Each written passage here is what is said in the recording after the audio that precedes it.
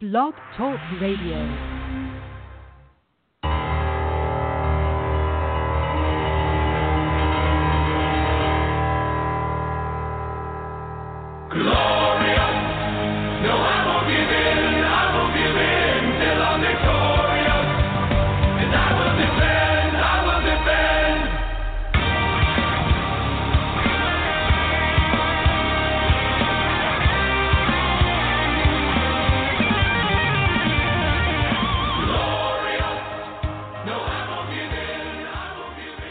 This is Over the Top Sports Radio Show, hosted by Robbie D, Big Mike, and Vinny the Shark.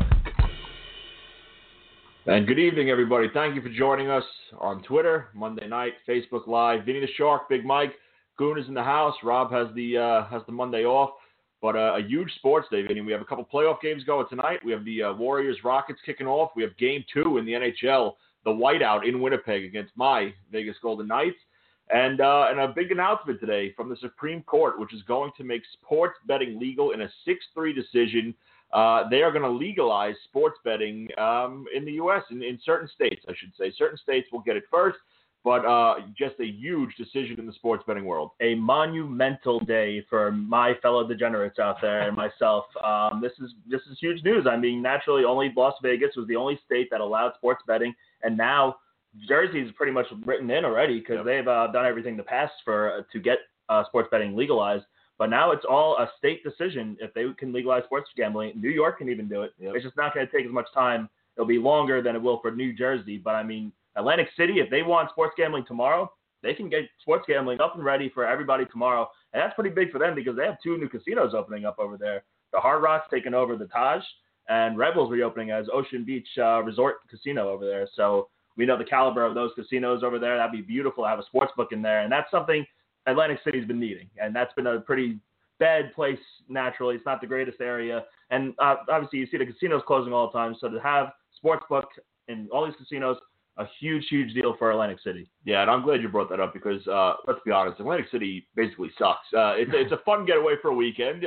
Maybe only one night, though. You can't do a full weekend with, the boardwalk isn't the same. And now you're going to inject some life into something that's dying, to be honest with you. And I agree with you. Now, do you think each casino is going to have their own book, or do you think it'll be just two casinos here, or what are they going to do in Jersey? That's going to be interesting because I feel like certain casinos like resorts can't afford to put in the space for sportsbook, but like places like Borgata, you feel like they're going to be lining up for it. I feel like the Total Rewards casinos might be a little late on it as compared to the new Revel, the new Hard Rock, and I think Borgata is going to do everything in their power. They also have the room to do it, to get everything in there. Just put it right with their race book over there. Exactly, that's what I said, yep. So, I mean, I think it's wise for every casino to do it, but also naturally with everything how close they are. It's not like Vegas where everything's $1 billion casino everywhere you go. One having it and one not having it might be the difference between going. So I think they're going to do it, but I feel like some like Bally's and resorts, not resorts, Harrah's could do it. Harrah's has a space for it too. Yep. They can even make some room in their poker room. Yep. But it should be interesting to see. It should be.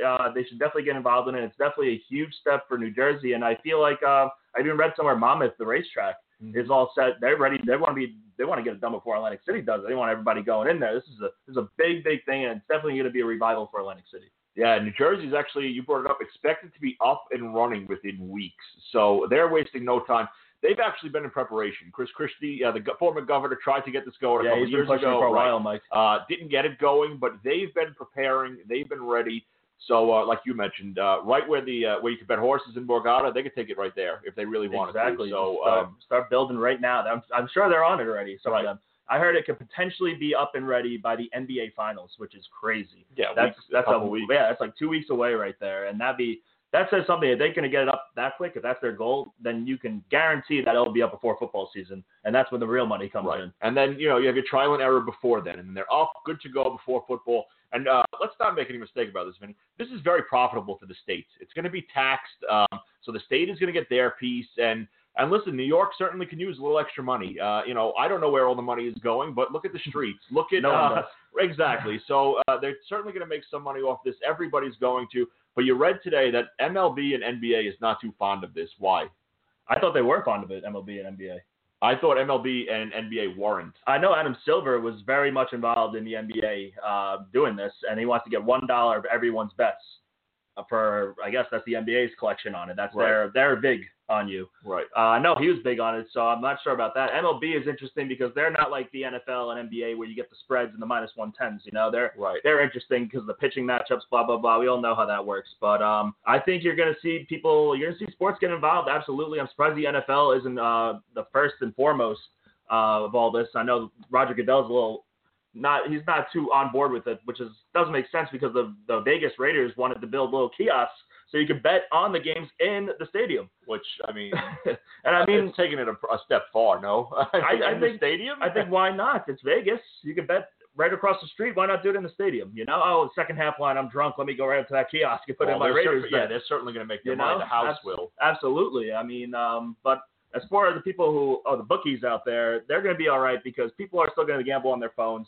You rather stay on your ass and bet.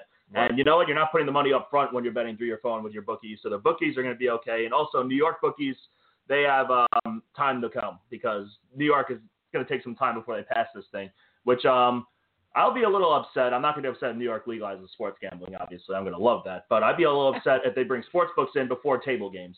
Because if there's one thing New York casinos have lacked, like Resorts World and Yonkers and Jake's, they don't have dealers dealing to me, and I can't stand going up to a machine and having a computer picking my roulette number and picking my cards and picking the card under the blackjack cards. I can't stand that. So I'll be happy for sportsbooks to come in here. So if I want to put a big time bet in and get paid immediately, I have that ready to go. But they got to get their table game set too, and maybe this is something that will open up that down the road.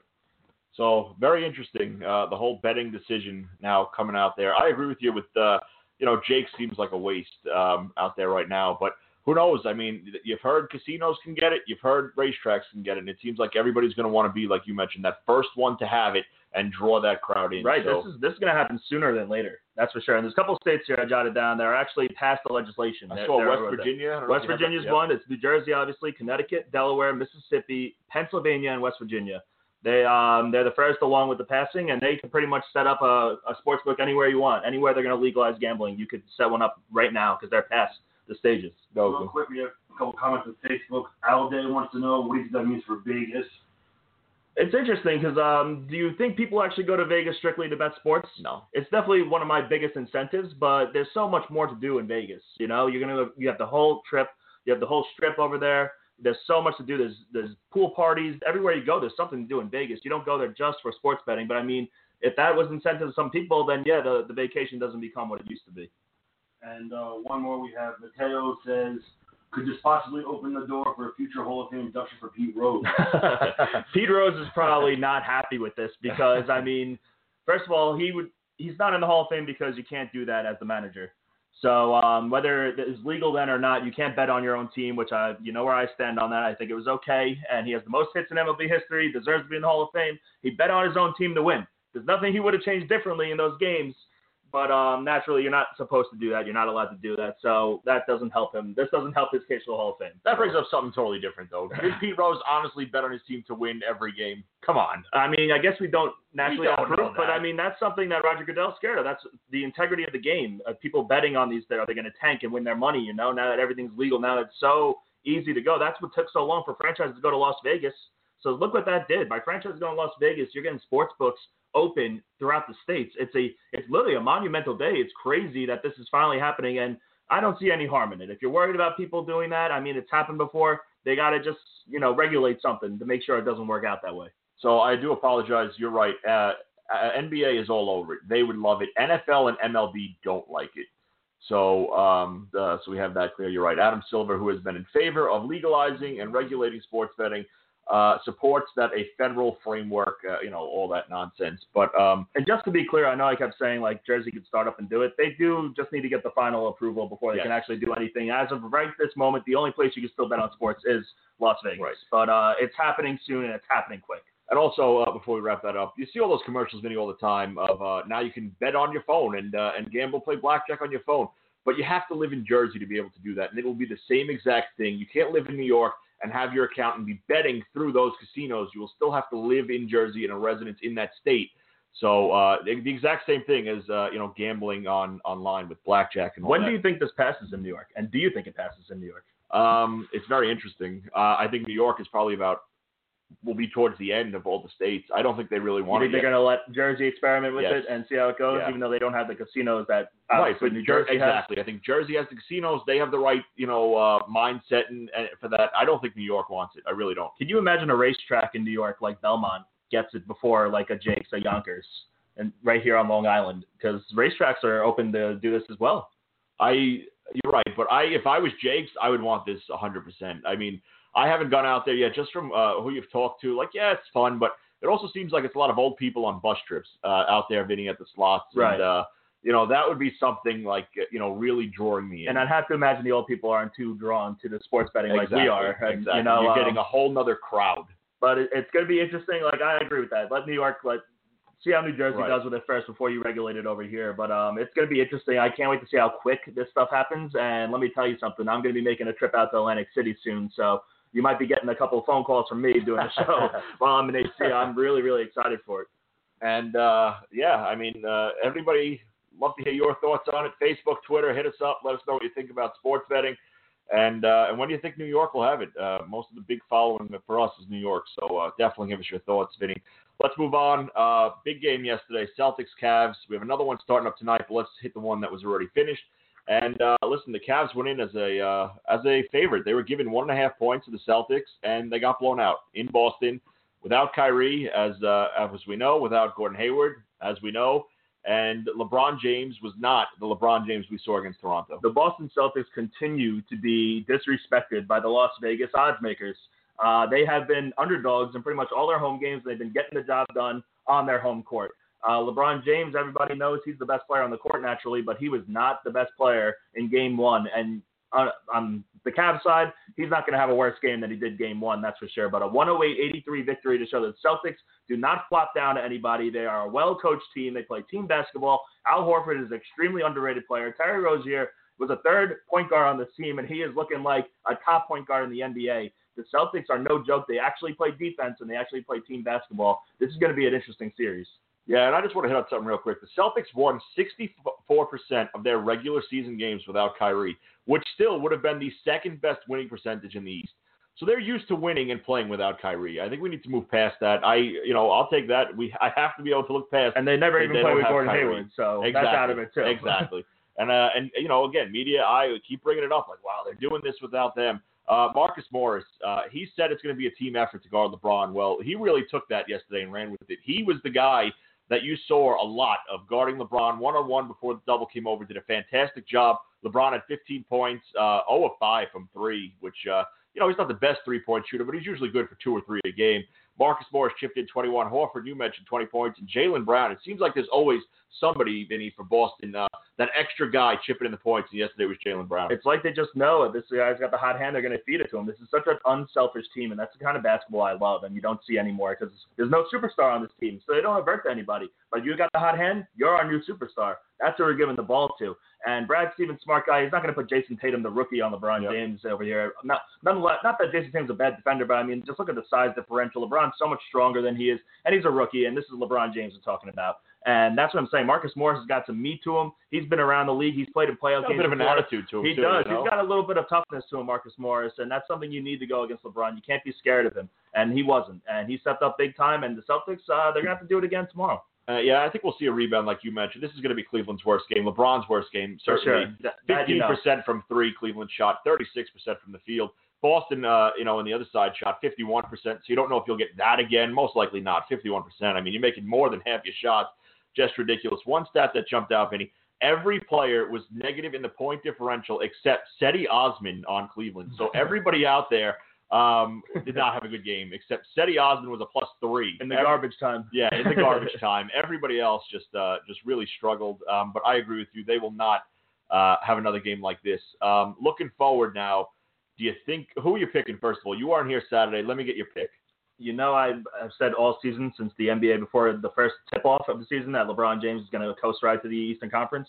The only thing I was wrong about was coast ride. I'm still going to give him the series, but I'm making it go 7 games where he's going to have to do it in Boston. and I had Cleveland in 6. I agree with you. I still think LeBron gets it done.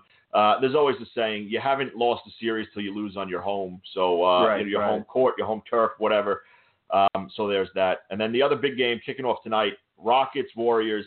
Here we go. I mean, this is it. These are the two powerhouses, Vinny. In the regular season, we had the Rockets winning 2 out of 3 games against the Warriors.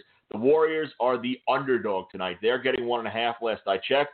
What do you like in this series? I'm surprised the Warriors are underdogs. And listen, this is no disrespect to the Rockets, but James Harden and Chris Paul have not been there when it comes down to it in these situations. And the Warriors, they've been there. And everybody's expecting a really good series. And listen, the Rockets are a great team, but the Warriors are brilliant. They're golden. And they're going to win the series, and I got them winning it in 5. And wow. I know that's really, really disrespectful to Houston. They don't deserve that. And that's not even a knock on Chris Paul not making it to a conference final or anything.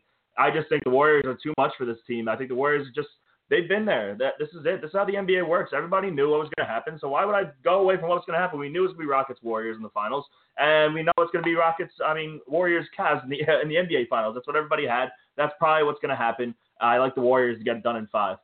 So listen, you brought it up, and I'm glad you did.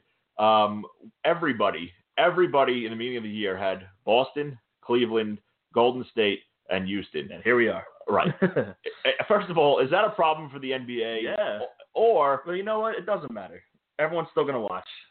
It doesn't. There's still some excitement, though, is what I wanted to get at. There's still, listen, there wasn't excitement in Cleveland, Toronto, but there was excitement in Cleveland, Indiana. I mean, it could have went either way until LeBron started taking over there in Game 7. Right. There was unexpected excitement. That's what it was, because nobody had the Pacers rolling with the Cavs, except for me, who called that in 7. Yes. But naturally, Indiana versus LeBron James, you know who he's going to win. He did ultimately win, but it was definitely a better series than expected. Toronto, they laid an egg. They completely flopped. And what'd you make of, get your thoughts on Dwayne Casey getting fired? Dwayne Casey getting fired, that's all because he couldn't get past LeBron James. And you got embarrassed with the best record in the Eastern Conference. And listen, that's just the bad luck of the draw getting LeBron at the 4 seed. That's all that is. But he'll find a job, that's for sure. I'm sure it had nothing to do with him. It had nothing to do with DeMar DeRozan missing all his shots, not playing like a superstar. But Toronto, listen, they're in trouble because that's not a flashy place to come back. They were lucky they got Kyle Lowry to sign back over there. But, I mean, nobody wants to go through that nonstop border. You know, you're going through customs nonstop all season long. Right. You know, that's annoying. No one wants to go over there. And that's why you shouldn't have a team in London. Think about their customs and that flight as compared to at least Canada's close. But, I mean, naturally, the Raptors getting rid of their coach, that's not the step in the right direction to keep them winning 50-plus games a year. And Philly, since your last show, has got eliminated. Brett Brown came out and said Markelle Fultz will be a completely different player next year. They're going to retool everything. Ben Simmons is going to work on his shot. And he kind of hinted that, there's a free agent that will be out there that they're going to give a look to. And he was alluding to LeBron James without tampering, which is just bullshit anyway. But what do you make of this Philly team now? Do you think going forward, are they going to be a legit contender in the East? Yes, I do, because they have the cap room. I mean, Embiid, Simmons, and Foles, they're not making a lot of money, these guys. They didn't get their max contract. Riddick was a one-year deal, right? JJ was a one-year, $20 million deal. That's off the books. I'm sure he loved that deal. $20 million 1 year, that's a hell of a deal, and he'll find something like that again next year. But Philadelphia, they can sign someone to a max contract. They can sign Paul George. They don't have to sign just LeBron James. They can sign somebody to a max contract and make that team better. And if they get a healthy Joel Embiid, if Ben Simmons picks up his jump shot, I mean, he was a rookie this year. Right. A second-year rookie. Right. But naturally, they could just sign someone to a max contract. These guys are just going to get better. Embiid, even Foles is going to get better. He can't be worse. Get that guy in the gym. Get him shooting his jump shots. This team has some potential to really make a run in the East. And I agree with you. I really do. And then let's just close off tonight and the rest here. Will the winner of the Rockets-Warriors be our next NBA champions? 100%.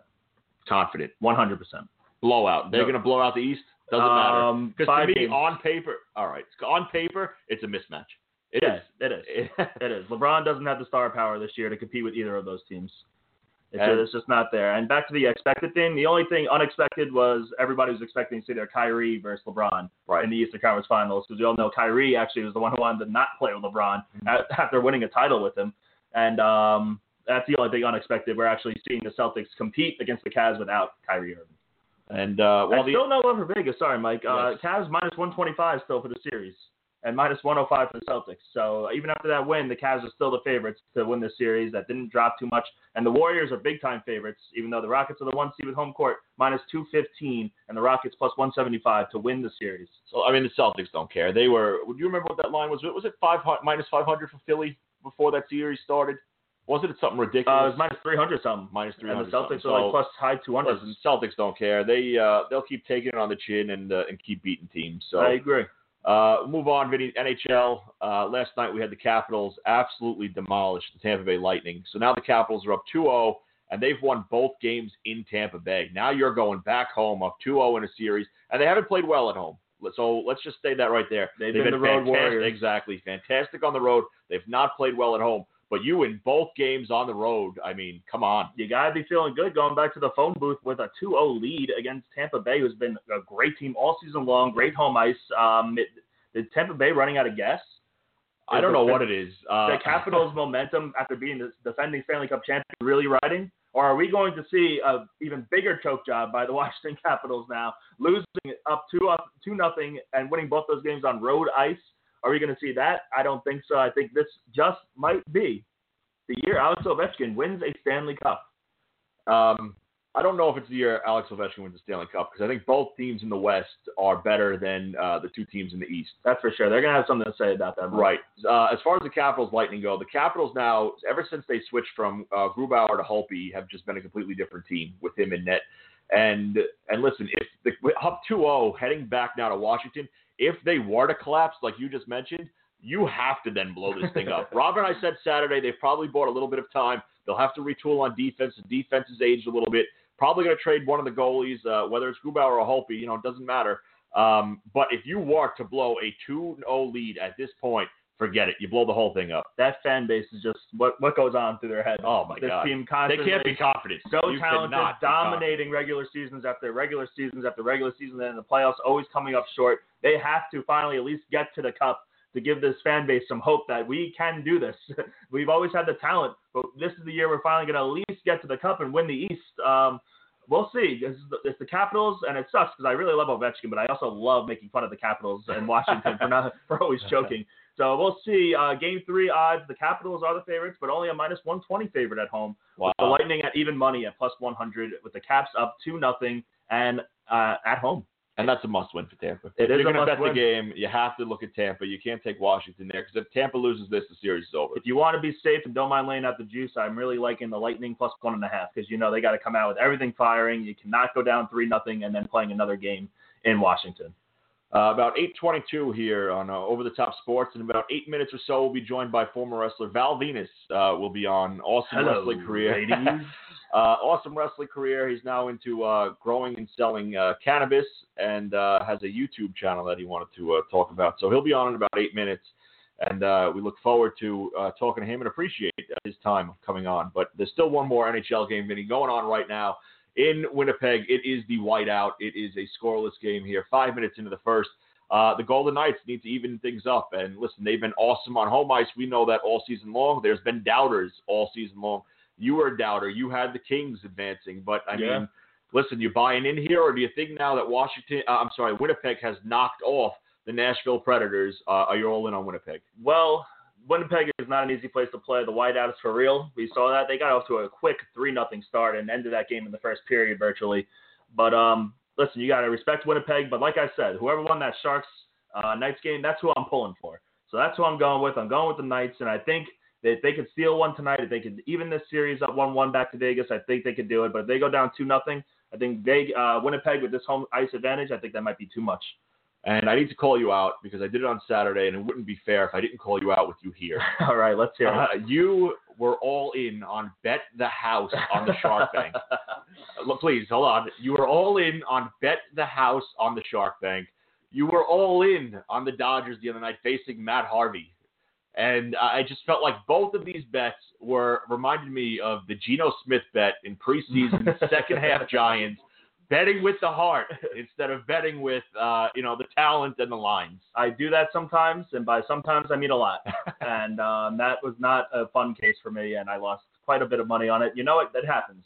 And you got to take a grain of salt when I make bets like that, because like you said, Mike, that was a heart bet, not a mind bet. And I did also, again, I did mention this Saturday, but I gave you props because I would say you hit maybe 8 out of 10. So 8 out of 10 you put on Twitter, I would say you do hit those, but the max bets are key. Had to call out the Shark one, and then you tried to bet everything imaginable on the Dodgers facing Harvey, team total, run line, money line, and I don't know what else. That was more of a joke for people to gain some traction on that and troll Matt Harvey a little bit. But I did bet the Dodgers money line. I'm not going to say I didn't, and yeah. Matt Harvey didn't even get the decision, though. What did you think of that? 55 pitches. Yeah, we'll get right into it. 55 pitches, 4 innings. I thought he was good. He hit 97.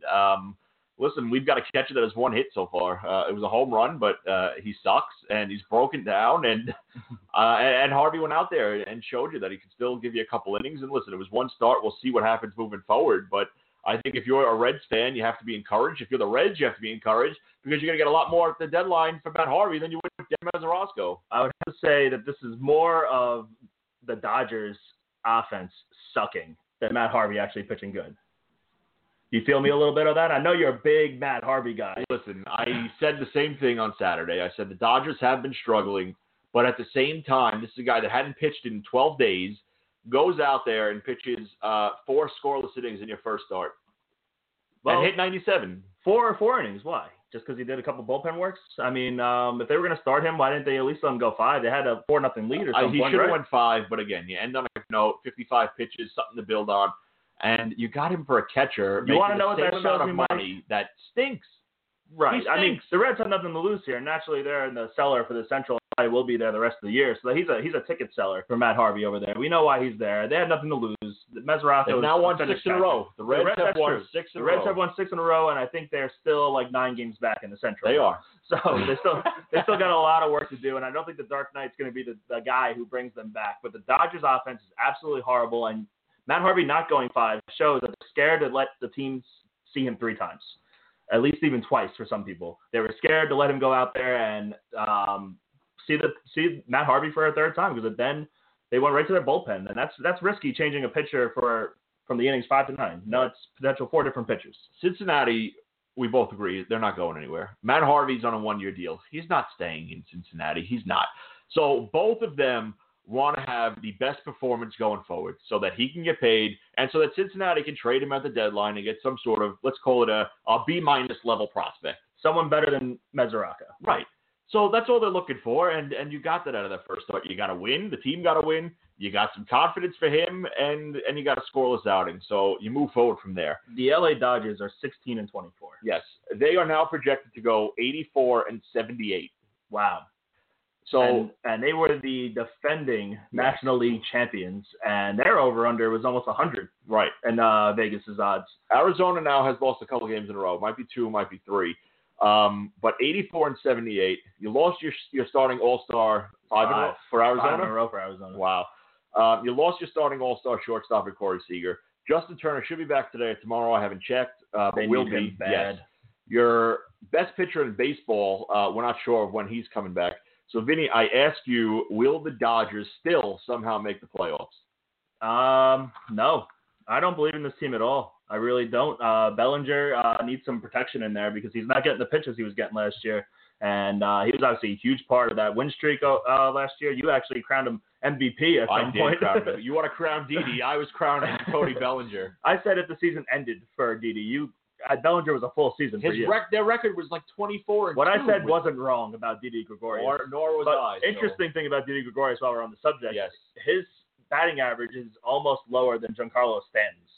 So that shows you where Didi is struggling right now. His average dropped 100 since we were talking about Didi as MVP. Yep. He's batting over 360. He's batting over 260 now, and Giancarlo's average is like 245. It's climbing. It's bad for Didi right now. He's got to get out of that 3-hole, Aaron. Get him out of there. Let's stay with the Dodgers before we hit the Yankees.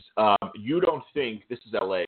This is like Yankees are going to be tier 1 with money and the power. The Dodgers have to be right there, Vinny. You don't think they go out and make some sort of move? Machado? I feel like they have to. And I think Manny Machado's the guy. And you don't think they make the playoffs? I don't think they're going to make the playoffs. Wow. I don't think so. I don't think I love Walker Buehler, and I love Clayton Kershaw, But Rich Hill just left with a blister. Rich Hill's always on the DL. I don't trust Alex Wood. Ryu's always on the DL. The pitching is just all suspect. Kenley Jansen's not been himself this year. We all know that. I don't like this offense, even if they get Manny Machado, but they need Machado and Justin Turner in that lineup to get Bellinger better pitches and maybe get this team going. I like Arizona. I know they've been struggling. Yes. I know it's a long season, but we're at the quarter mark, and the Dodgers have looked like one of the most least impressive teams I've seen this year. So let's hit on Arizona. I think you tweeted out the other day, Paul Goldschmidt, you're not used to seeing the MVP, candidate, MVP every Goldschmidt struggle like he every has. year he's an MVP candidate, and he is not going to get that award this year unless he goes off and plays like Joe DiMaggio in 1956. Goldschmidt is batting .210 with four home runs and 12 RBIs, and I don't like to blame that on a humiditor, but something's going on with Goldie, and it's not looking good for Arizona. They've lost 3 of their last 7, 5 straight, and just got swept against the Nationals. They're in trouble, and that's going to be a tight division. That gives the Dodgers some hope, but I still like the D-backs the best because I like that rotation.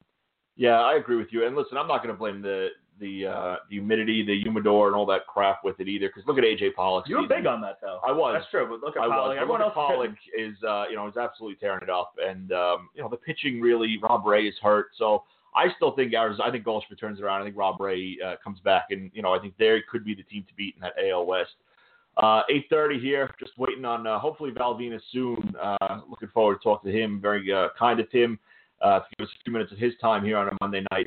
But, Vinny, we move on. I do have some over-unders that I wrote down for you with baseball. We're about 40 games in.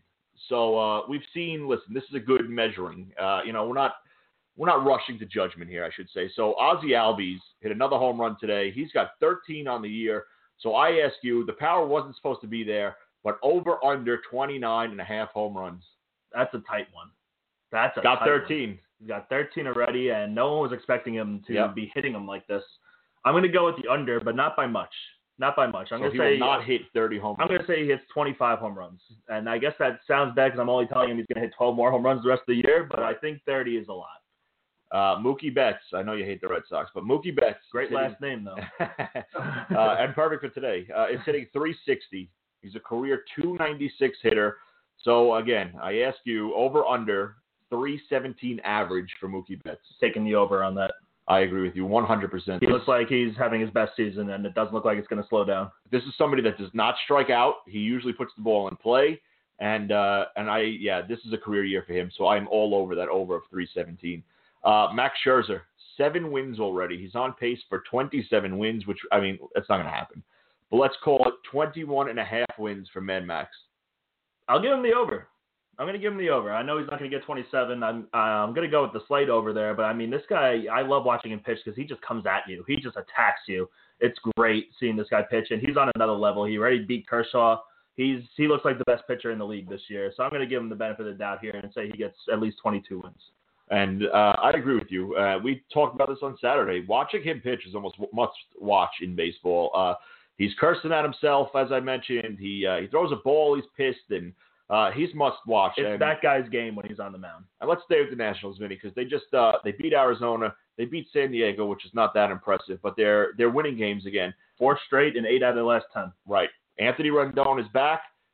We don't know when Murphy's coming back, but they're doing it with solid pitching, Bryce Harper, and a bullpen that we both underestimated.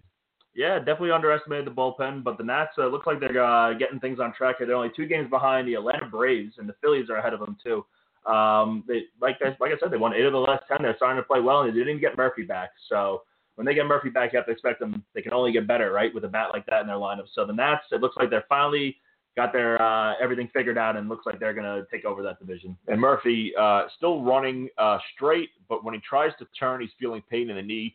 So we don't know what's going to happen there. He could still miss some serious time, and a huge bat in that lineup. Vinny, Mike Moustakas, who was the talk of a lot of hot stove for us, let's just say that, between him and Todd Frazier, who would you want? Well, now it looks like you would want Mike Moustakas, unfortunately. He's projected 41 home runs for this season. I don't think he hits 41, but I'll ask you, over, under 35.5. Under. You're going under. I thought the 40 was such a fluke last year, and I don't understand why pitchers are pitching to him in that lineup. It's so bad. The Royals are so bad. Why would they throw to their best player? Just walk him every time. I don't understand how he's seeing pitches. I still think the power is a fluke despite him off to a pretty good start. I'll take the under.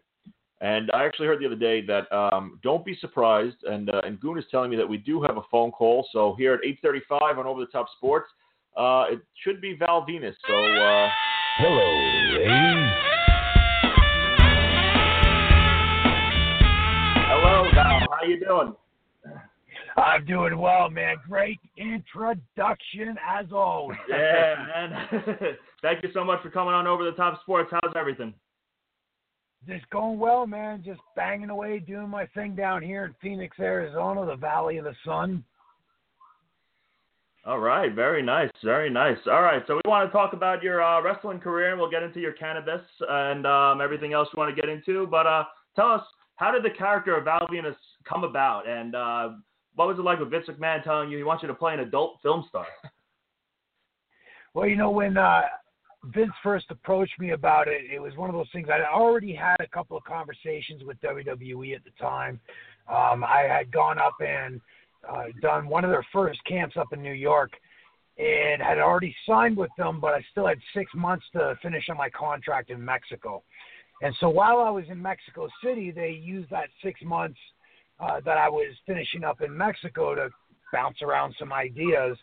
And Vince Russo had come up with the idea and presented it to Vince McMahon about the whole porn star character.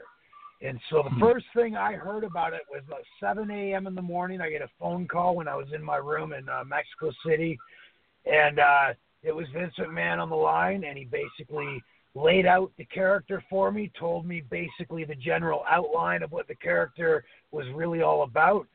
And he didn't have to tell me much. It was, hey, you're going to be a former porn star turned pro wrestler. And I was like, oh, yeah, twist my arm a little harder, won't you?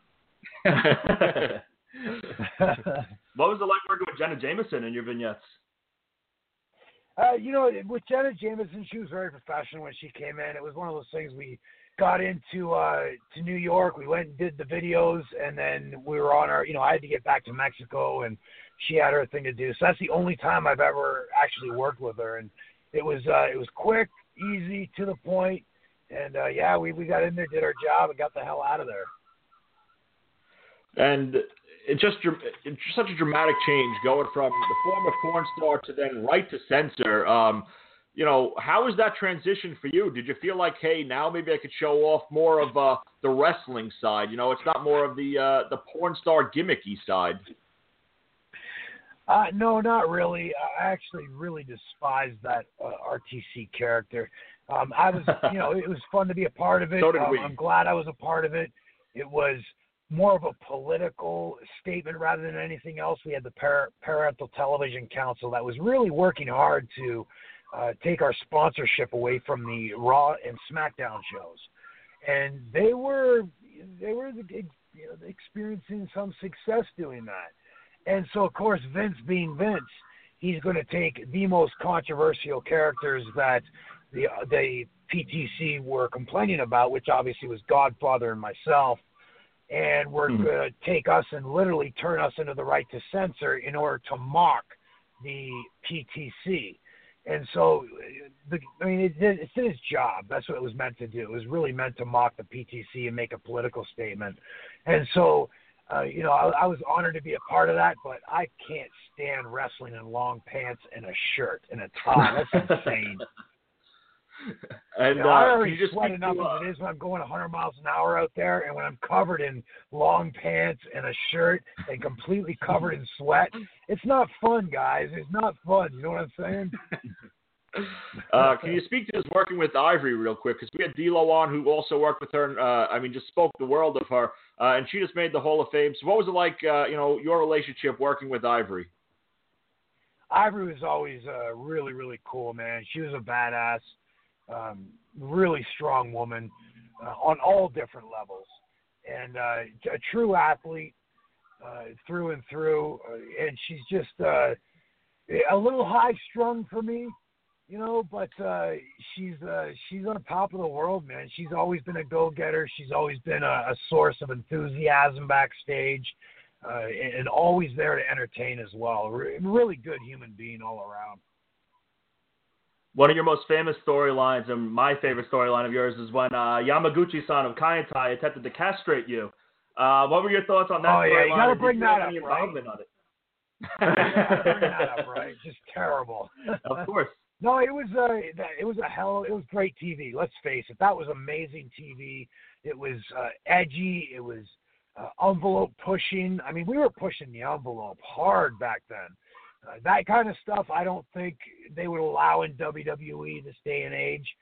And I hate saying that cliche, this day and age. It's insane. It's insane to say it, but we just come around to saying it because it's just become normal, you know. But it's kind of a reality. I mean, today they just don't want that kind of stuff on TV, you know. And back then it was, hey, give the people everything they want. And we were doing that. We were doing it well, too. Yeah, and I completely agree with you. You used to come out to the ring, and you would, the hello, ladies, and the shake, and then you always had a funny line, and a line that would draw everybody in. How much of that was improv, and how much of that was, somebody giving you what to say? Well, I was always in charge of coming up with the jokes. And I'm not the most creative guy, or I wasn't the most creative guy coming up with jokes. About 50% of them were all mine.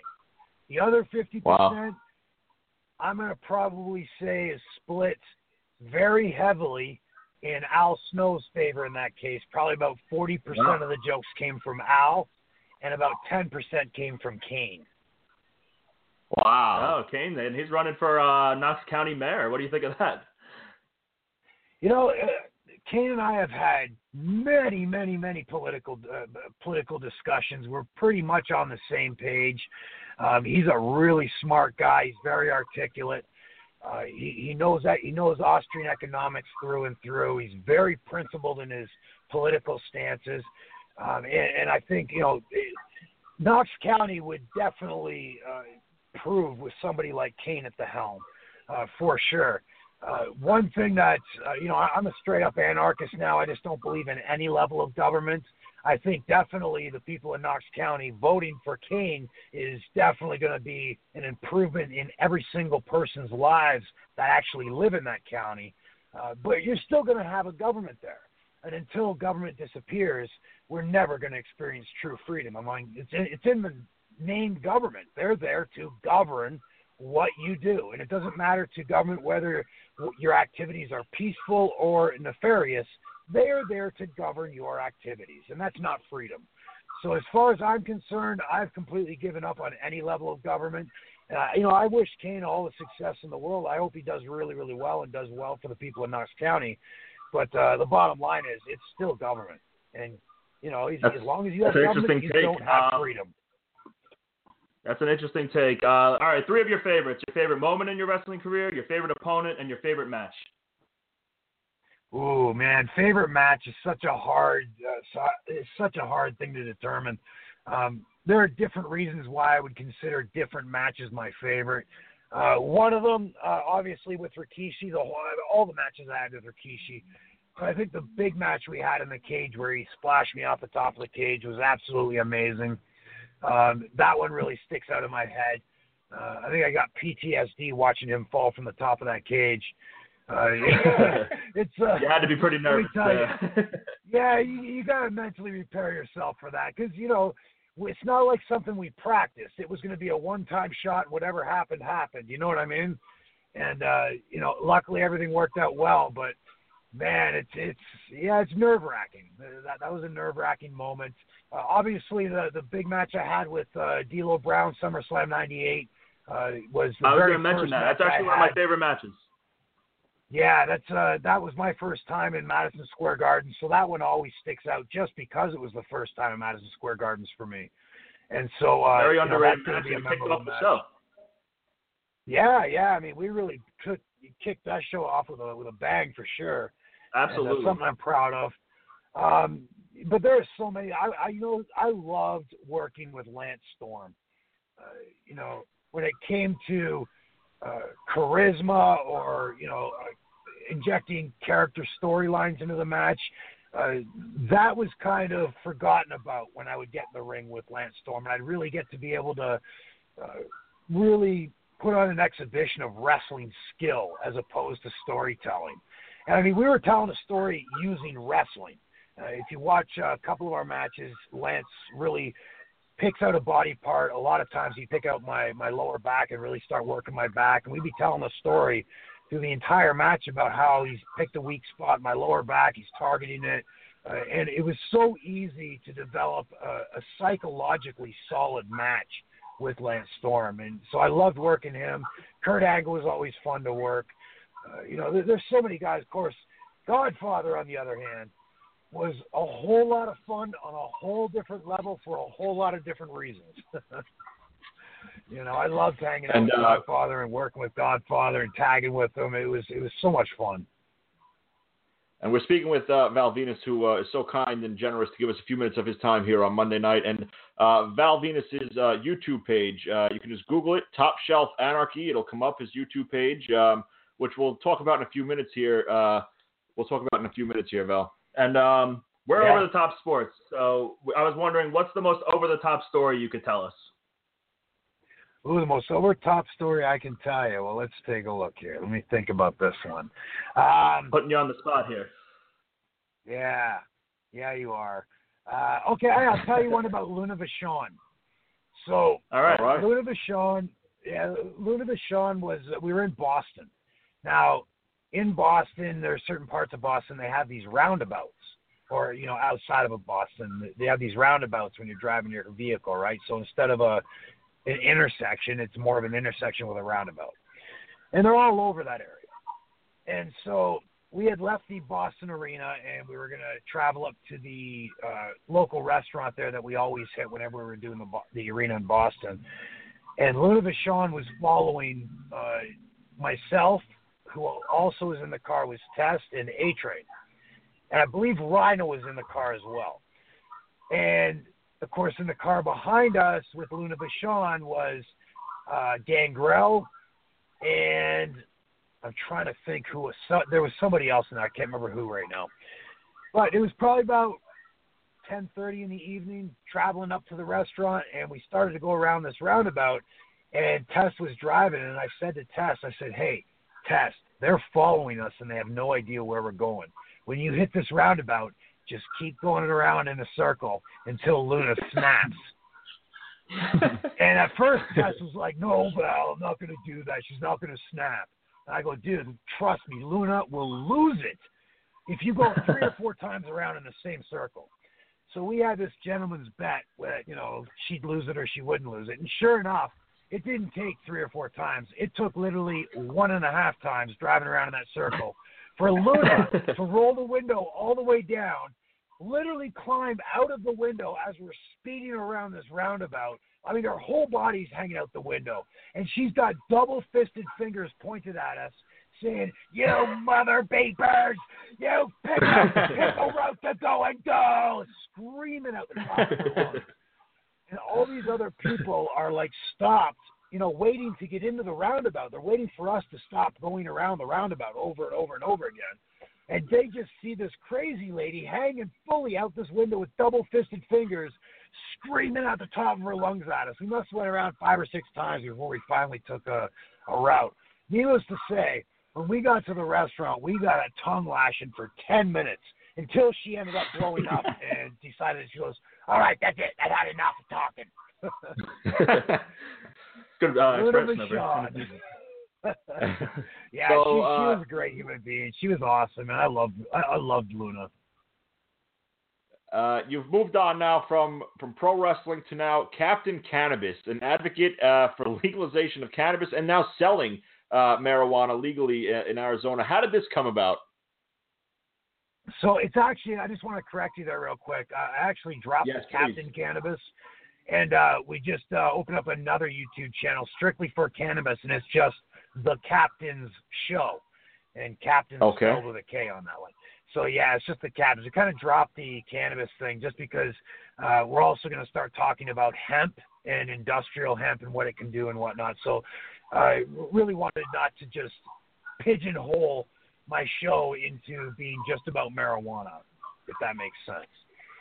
So anyways, it was one of those things. I was anti-marijuana growing up. It's just the way I was taught. I was indoctrinated to believe, marijuana was a bad drug, and I didn't know anything about it other than what the government in public education and government licensed media would teach me. That's all I really knew about marijuana. So I didn't know a lot about it. I just knew it was bad.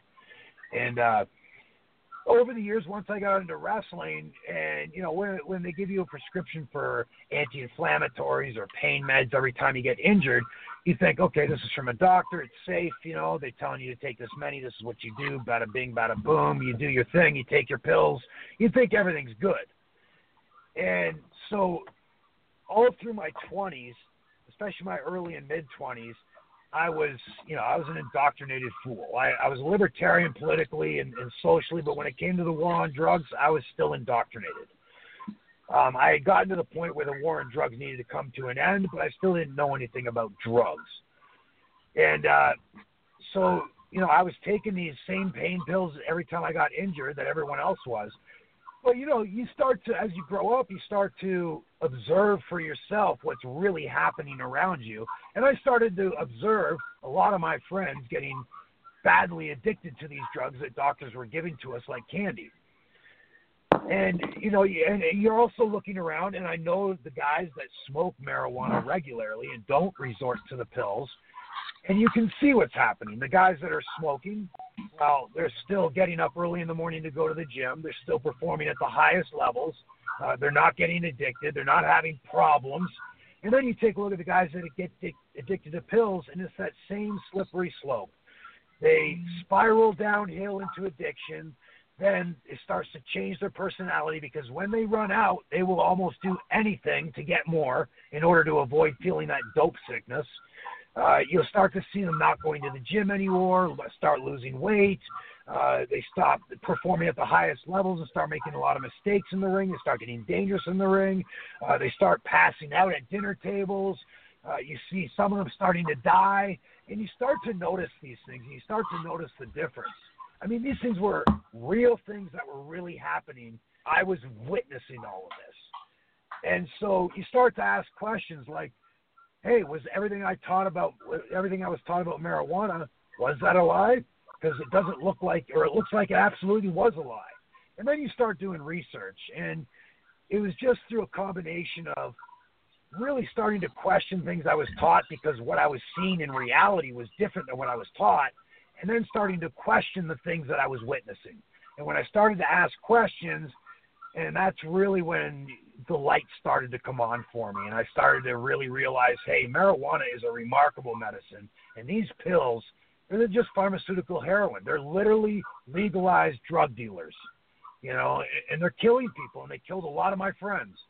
And I got addicted to them after shoulder surgery in 2008. And that was the last straw there. When Tess died, and I ended up getting addicted to them, and that's it. I used marijuana to get off the pills, and I never looked back after that.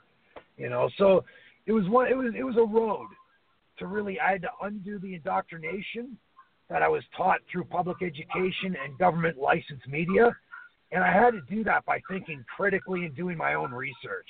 And I think anybody that does their own research and they're honest with themselves, they'll realize they've been lied to about marijuana.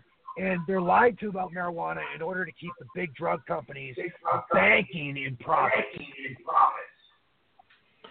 And just an incredible story about how you used it to get off the pain medication. I certainly need to do some more research into that because I don't know anything about it. And like you have been always taught that it is bad and you should stay away from.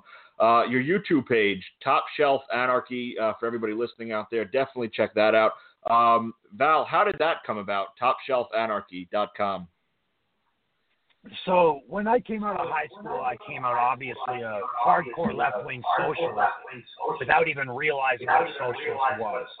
It's just what government public education indoctrinates kids to believe. They don't teach you that government's not necessary. They are government. So it's going to be counterproductive for them to teach anybody that they're actually not necessary. However, once I started to learn about taxes and about the real world getting out of high school, it was the same thing with the war on drugs. I just started asking questions. I read the book Atlas Shrugged from Ayn Rand. That was a huge eye-opener for me. And that led me to reading different materials from different authors from a liberty perspective. And then I came across Lysander Spooner, who was an American lawyer anarchist from the 1800s, one of my heroes. And he really opened my eyes to what the reality was in regards to government.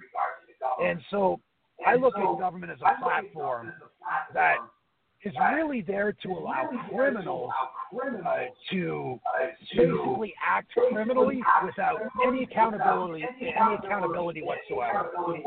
Taxation is theft, but if you go and ask the average American, do you think taxation is theft?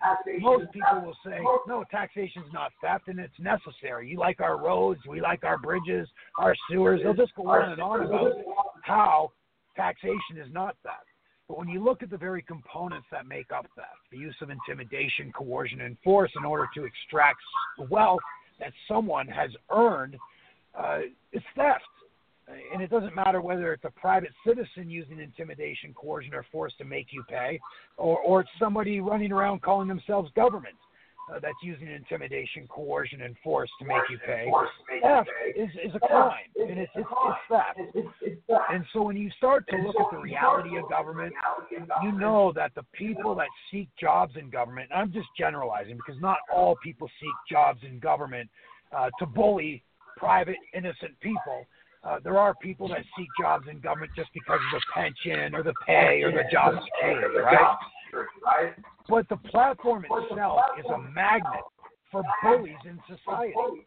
People that have that sick, just demented desire to want to play the authority figure and practice control over other human beings.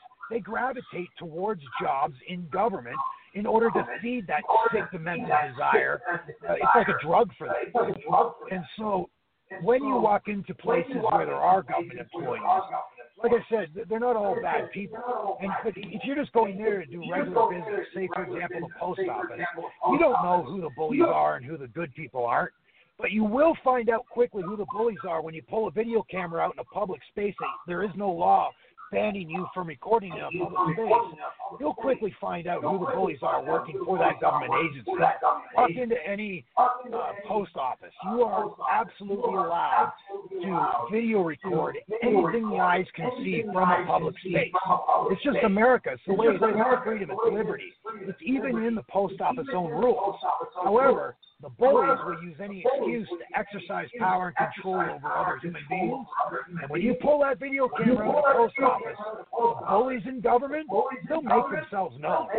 They'll come up there and just make up rules and laws that just out of the blue and try to tell you that it's a federal building, you're not allowed to film in here. It's a little crock. And you just turn around and you just make the bullies famous. And so the video camera is a very powerful tool in exposing the bullies that have gravitated towards government jobs. And that's on TopShelfAnarchy.com. Two things, Val. Excuse me. Two things, Val, before we let you go.